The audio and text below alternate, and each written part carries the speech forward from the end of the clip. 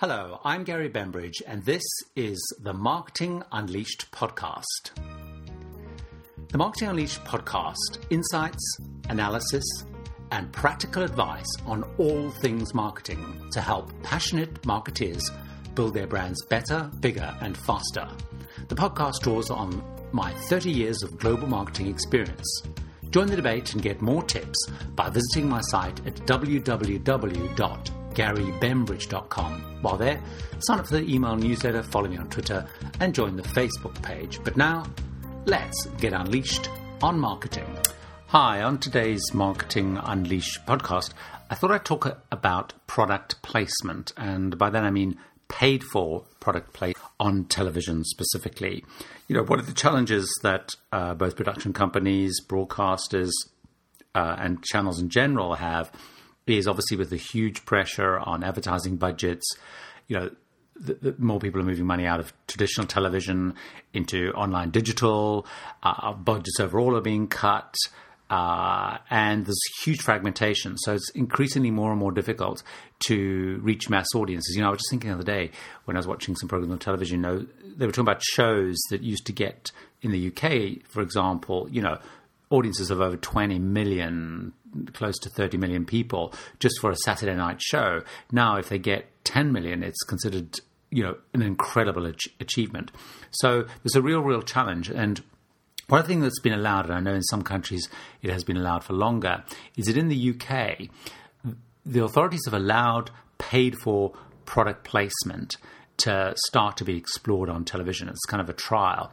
And one of the big risks and one of the big fears that people have with this is that over time, you know, writers, producers, and shows, without even perhaps noticing the erosion, will start to have storylines, the way things are shot, the way stories are told, influenced by the commercial reality of someone's paying to place this product. Because clearly, if you're paying to place a product that's way in the background and isn't even referred to, you know, it ain't going to attract money. So I do believe that, you know, if people are paying a lot of money to put products into shows, they're going to expect characters to interact with it. They're going to expect it to be in shots or whatever.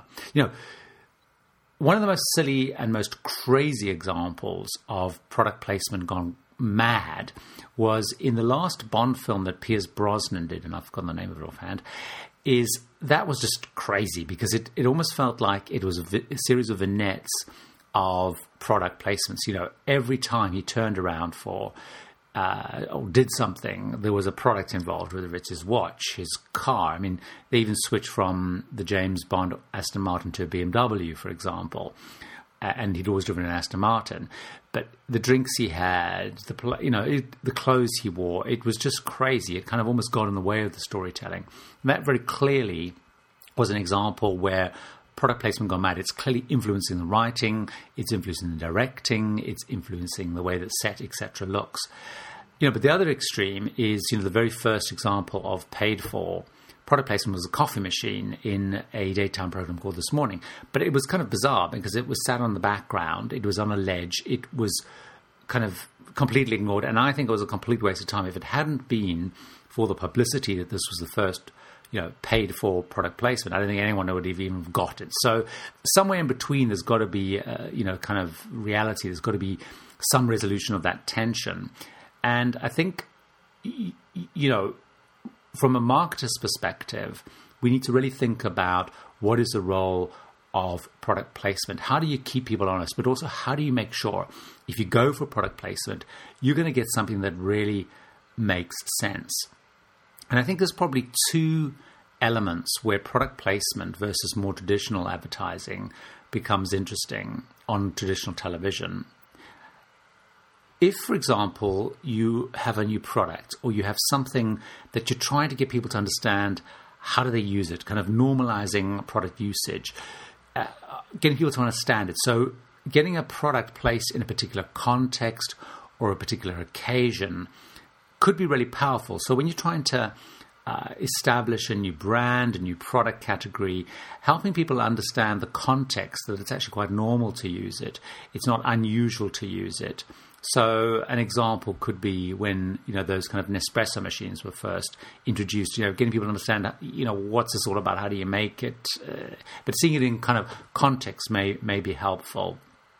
So I think there's an element of when actually what you're trying to do is establish a category, help people understand what is this all about. Or it could be, I suppose, even something like getting people used to drinking wine instead of drinking beer or whatever, I don't know. So that's one bunch of stuff, and I think that becomes really interesting from a marketing perspective.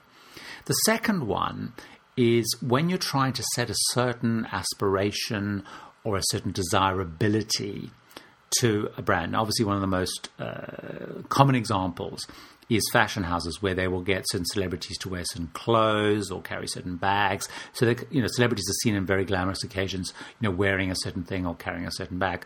But I think there's also an element of if you're trying to get your brand seen as aspirational or seen as desirable or seen as being used by a certain type of person or a certain kind of group of people, having your product placed and used in kind of everyday settings could add credential, could add attributes to the brand. So people kind of get used to rich people or sporty people or whatever kind of using and consuming a product. So it might be a market, it might be an adventure situation or a certain type of character. I think that becomes interesting. So when you're trying to get people, first of all, to understand how you use the product or when you use the product, or when you're trying to get a certain attribution or linkage towards it. And again, if you think about it, Lucozade in the UK, for example, when they were trying to reposition themselves as a more healthy drink, they went out not only on television showing sportsmen drinking it, but they sponsored a lot of sporting events. It's the equivalent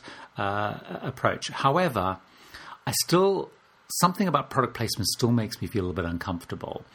It feels a little bit risky. So it'll be interesting to see how it plays out, because I do think no matter how good the intentions are, if people are coming forwards, and I know as a marketer, I would do this. If I was paying a lot of money to have my product used or placed, I'm going to expect it to be visual. I'm going to expect it to be referred to. I'm going to expect it to be used. And I think that's a big, big issue. What do you think about product placement? Are you for it? Are you against it? I'd love to hear from you. You can drop me a message on Twitter. You can email me. You can go to the blog, search for product placement, add a comment to the blog post about it. Love to hear from you. So that'd be great. The other thing is, if you are next on iTunes, or when you're next on iTunes, I'd really also appreciate it if you could maybe leave a review or a comment about the podcast. It helps enormously as well. So until next time, hope that's given you something to think about, and here's to some great marketing. That was the Marketing Unleashed podcast. Insights, analysis, and practical advice on all things marketing. Please visit my site at www.garybembridge.com for more.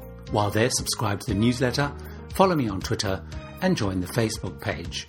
And next time you're on iTunes, I would really appreciate it if you could rate and comment on the podcast. So until next time, here's to great marketing.